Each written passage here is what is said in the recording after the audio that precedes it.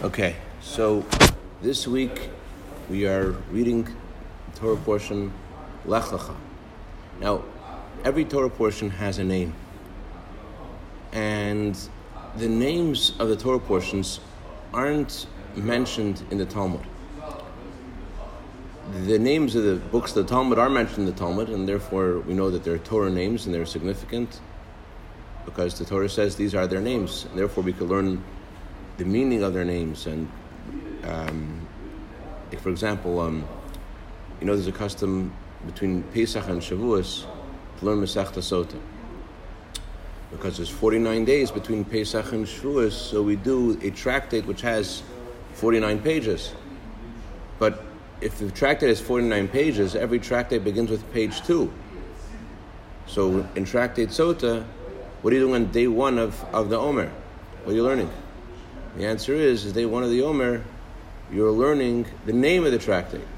The name of the tractate is Sota. That's page 1. That's what you're learning. So the question is about the Torah portions. The Torah portions aren't mentioned in the Talmud. So do they have significance? Do they mean something? Or are they just names we use? So it's an important question because it's not just a question about the name itself. It's also understanding the theme of each Torah portion, what it's about, and how to classify the events of every Torah portion. Because the Baal Shem Tov says that whatever name you're given, that's the godly energy that vitalizes you, that animates you, that creates you. That's who you are. So if there's a name of a Torah portion, that's its name. That means that's what the Torah portion is all about. That's what animates. That's the theme of the Torah portion. So the truth is that even if there were no sources to the authenticity of the Torah portions, if it didn't say anything in the Torah about it, we would know that they have meaning, that it is significant. Why? Because minhag Yisrael Torah, a custom of the Jewish people is Torah. So since Jews have calling the Torah portions these names for thousands of years, that means that these Torah portions the names of the Torah portions are significant. It's not just, we needed to use names to try to differentiate one Torah portion from another, and therefore we use, let's pick a name, but rather the fact that these names were chosen, it's significant. As a proof of this is from last week's Torah portion, Parshat Noach. The first words of Parshat Noach are Ele Toldos Noach, and we skip the second word, and we don't call the Torah portion Toldos, we call it Noach. And a few weeks later, in Parshat Toldos, it says Ele Toldos Yitzchak, and we don't call the Torah portion Yitzchak, we call it Toldos. So that means if we were trying to use a name of the Torah portion based upon the first few words of the Torah portion, then Noach should have been called Toldos, and Toldos should have been called Yitzchak. But the real reason why we have names for each Torah portion, what the names really are about, is their inner meaning. It's the theme of the Torah portion. It's not just a way for us to differentiate between one Torah portion and another. And so, but more than that, it's not just the custom of the Jewish people. We see Rashi mentions the name of the Torah portions. The Rambam, Maimonides mentions the name of the Torah portions. So really, the Gedolei Yisrael, the great sages of the Jewish people, they use those names. So we need to understand something about this week's Torah portion. What does Lecha mean? What Lecha means, you know what it means?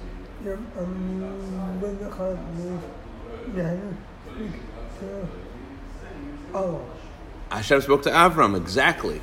And Hashem told Avram, leave your father's house, leave your birthplace, and go to the land that I'm going to show you. So Lecha means to journey forward. So if that's what it's about physically, then the content, the inner meaning, the spirit of Lecha is about going to a higher level, extending, not being satisfied where you are, going higher. And as the Alshich says, that the words Lech Lecha, which are usually translated as go for yourself, go for your own sake, go for your own benefit, as Rashi says, he translates it literally, go to you. Go, where should you go? To yourself. Why? Because by Avram listening to Hashem and leaving his father's house, he was going to connect to his deepest self, to his neshama, to his soul, to his essence. So Lech Lecha is not just any kind of journey of advancement, any way of going higher, but Lech Lecha is about going to the highest places, or the most innermost part of yourself, the essence of yourself. That's the theme of Lech Lecha. But here's the thing. If you look at this Torah portion, it's not all peaches and cream. It's not all about advancement, about going higher and better. Look at this Torah portion, you find that there is Avram's initial departure from going to Israel. But then what happens is that there's a hunger in the land. There's a hunger. So, although Avram Avinu didn't question Hashem, as the Medrash says, Hashem said, go to the land I'm going to show you, go to Israel. And he gets to Israel and it's impossible to live in Israel. He could have been like, hey, why'd you just tell me? Why are you telling this to me? What's going on? Right? He could have had that, but he didn't. He passed the test. But it's still not a positive thing, because although eventually he personally emerged with if you will, a feather in his cap, that he overcame the test that Hashem gave him, but as soon as he arrives in Israel, there's a hunger, and the people in Israel could say, hey, you know why there's a hunger here? We were doing just fine until this Jew came. When the Jew came, then there became this terrible situation where no one has any food. It's the Jew's fault. It's the Jew who's causing all these problems. So Avram's arrival in Israel, wasn't just about his personal benefit. Yes, he was personally elevated and he overcame the challenge, but it wasn't just about him. We see this in the Medrash. Medrash says, Hashem tells Avram, I'll make your name great, right? Medrash says, you should go, Avram. Why should you go? I'm going to make your name great. Now, that's like the last thing that Avram Avinu cares about. Avram said about himself, I am dust and ashes, I am nothingness, I am insignificant. Why would Avram Avinu care about his name being greater?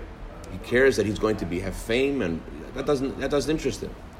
So the Medrash gives a parable to explain this. The Medrash says that there was a bottle of perfume, and it was somewhere in the king's palace. And the king says, I want this bottle of perfume to be taken out of the palace and so that everyone can benefit from its scent. So in a similar way, Hashem told Avram Avinu, your journey over here is not about you only, it's about publicizing Hashem's name in the world. It's about Hashem's name being great. It's not about him personally becoming famous. It's about godliness becoming recognized and godliness being appreciated and people starting to believe in God. That's the role of Avram Avinu's journey outside of to Israel. And yet, what happens as soon as he arrives in Israel? As soon as he arrives in Israel, there's a hunger, and there's room to say that he caused this hunger. Besides the bad PR that he was experiencing himself, and Hashem was experiencing by him arriving in Israel, and it's not lechacha at all, it seems, not journeying forward at all, it's a great descent. Besides that, there were many other things that happened in this week's Torah portion, which seem to be the opposite of going forward, going higher. It seems to be the opposite. For example, it says that on the way to, when Avram leaves Israel, they go to Egypt, what happens? He says to Sarai, now I know that you are beautiful. How come they know she was beautiful before?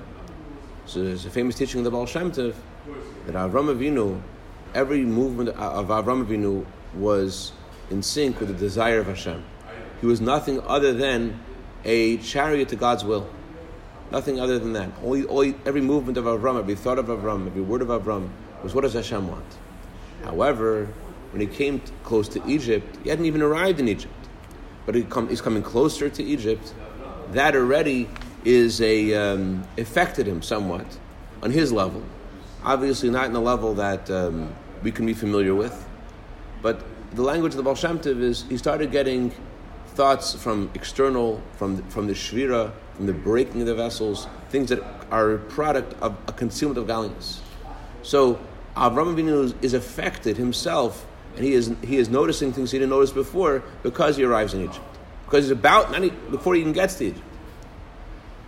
Now let's go further. Avram descends. Torah says he descends to Egypt. That's a descent. Not only that, what happens to Avram's wife Sarai when she gets to Egypt? She's abducted. She's taken to the house of the Pharaoh. And although God protected her there and nothing happened to her, but being taken to the house of the Pharaoh itself is itself a big descent spiritually. How does that fit with Lecha? And more, Chassidic says that because Sarai was in the Pharaoh's palace, it actually imbued the Pharaoh's palace with something that didn't have before, spiritually, and it caused what Kabbalah causes unikas hachitzenim. It caused that the unholy should have nourishment. It should give nourishment to the unholy.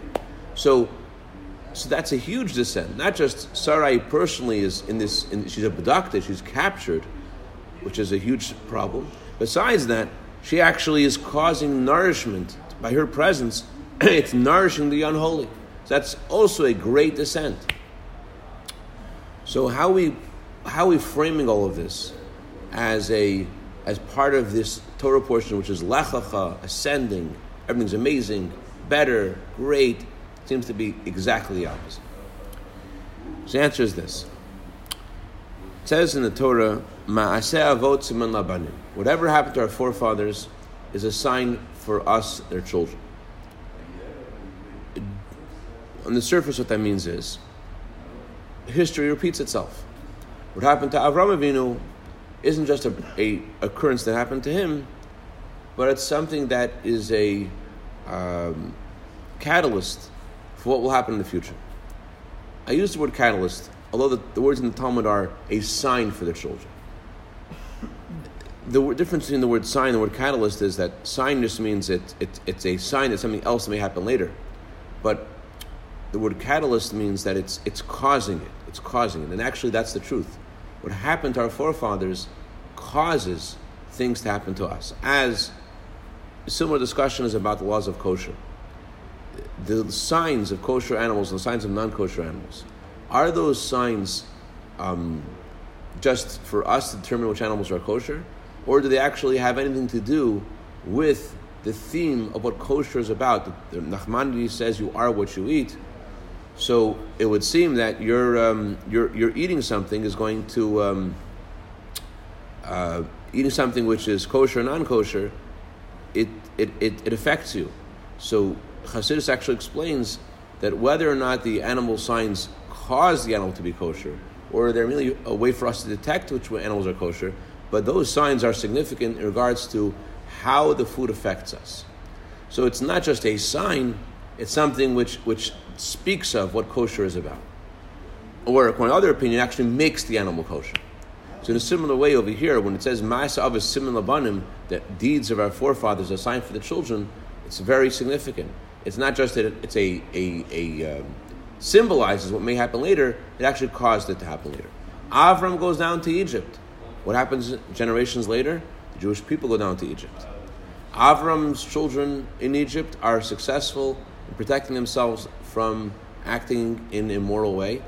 And guess what? Sarai, generations before, she was also protected from anything happening to her immorally with the Pharaoh. So because she was protected and she was able to maintain her tznius, her modesty, regality in the house of the Pharaoh, that's what allowed her granddaughters in Egypt also to be protected. And they also them for not to be taken, God forbid, by the Egyptians. So it caused it. Sarai being protected caused her granddaughters to be protected. Avram leaves the Pharaoh's house. The Pharaoh is very impressed by the sudden illness that he and his family are having as a result of Sarai's presence, as God told him. So what happens?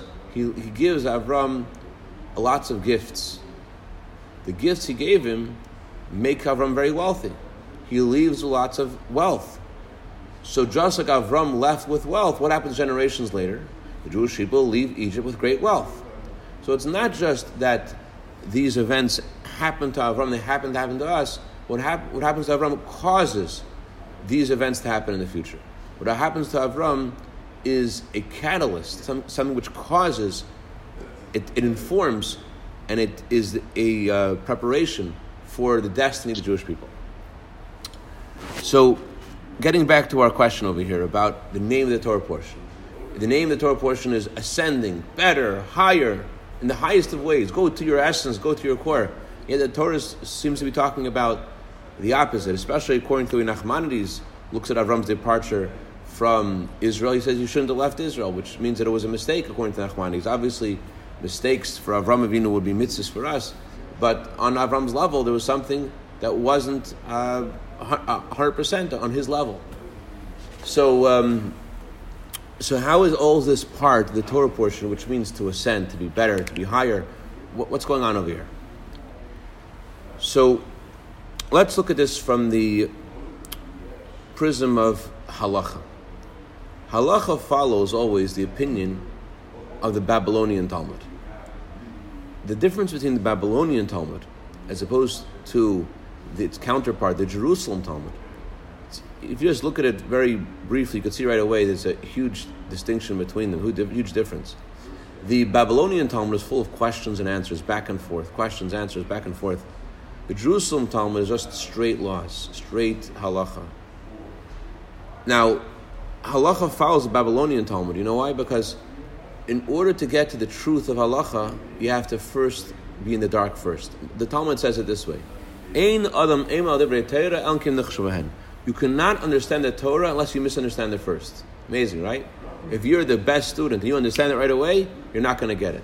What's going to allow you to understand the Torah? To understand the Torah, you have to first misunderstand the Torah. Your mistakes in Torah, the things you don't get, that will allow you to actually connect with Torah at a deeper level, that you'll be able to get to the essence of Torah. Your preliminary assessment of subject, erroneous preliminary assessment, will catapult you to the core of the subject. If you got it right away, it's like two students. The Rebbe Rashab says there's two students. One student is very gifted, and he gets the subject matter right away. Another student is not so gifted, and he has to work hard. The Rebbe Rashab says it's a student who has to work hard, who will probe deeper and get to the essence of the subject. So the question that the Babylonian Talmud presents is actually part of the halachic process. It's part of the journey to the halacha. It's not something other than the halacha. It's part of the halacha. It's what brings us to the halacha. It's a descent, it's a concealment, which brings us to the essence of the subject. It brings us to the core. So in a similar way, all of the things that we're learning about Avram descending, going lower, spiritually, to him, to Sarai, all these things that happen to Avram are actually a preparation for Avram's ascent, and therefore they're considered part of the ascent. It's not that Avram first descends and later he's elevated after his ascent, but since all of these mistakes that happened to Avram, according to Nachmanides, he made a mistake. Even that is part of his journey upwards. So therefore it's not classified as a descent, it's classified as Lecha, as an ascent. This tells us something about what's going on in the world. The Rebbe said that a person looking at the world, so look at the darkness of the world, he may get very discouraged. But the truth is that whatever is happening in the world, every descent that's happening in the world, is only by Hashem's hand, and because it's from Hashem's hand, it is for the purpose of an ascent. It's not darkness for the sake of darkness. Like we know in the Torah, when Hashem created light and darkness, it says Hashem, I mentioned this 2 weeks ago, it says Hashem called the light day, and the night and the darkness was called night. The light was called day, and he called the light day, and the darkness was called night. It doesn't say Hashem called the darkness night, because Hashem's goal is not darkness. Hashem's goal is light, and the darkness is just there as a preparation for the light. And therefore, whatever's going on, to realize that it's all about, as when God made the world, He made darkness and He made light, and it was one day.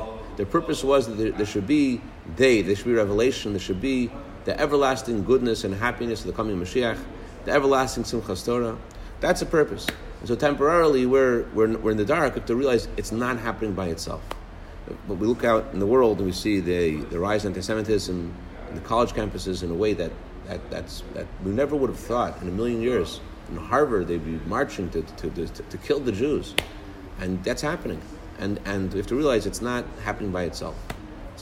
Whatever's happening is part of the coming of Mashiach, and therefore Got to hold on. Got to be strong. Got to have Lecha, ascend in ourselves higher and higher until we'll see Hashem, as He told Avram, I'm going to take you from your birthplace, take you from your father's house, and we'll bring you to Israel. So to this Torah portion is about Hashem bringing us, as all the signs of the Torah point, to our generation, means the time of Mashiach. This Torah portion is a message to us. Hashem is telling us, leave where you are. It's time for the redemption. It's time for Mashiach. L'chaim, l'chaim, v'bracha. Yeah, go ahead. Any questions or comments? All right. A great day, Zev. Great day, Dr. Bress. Great day, Blake. Great day, Beryl.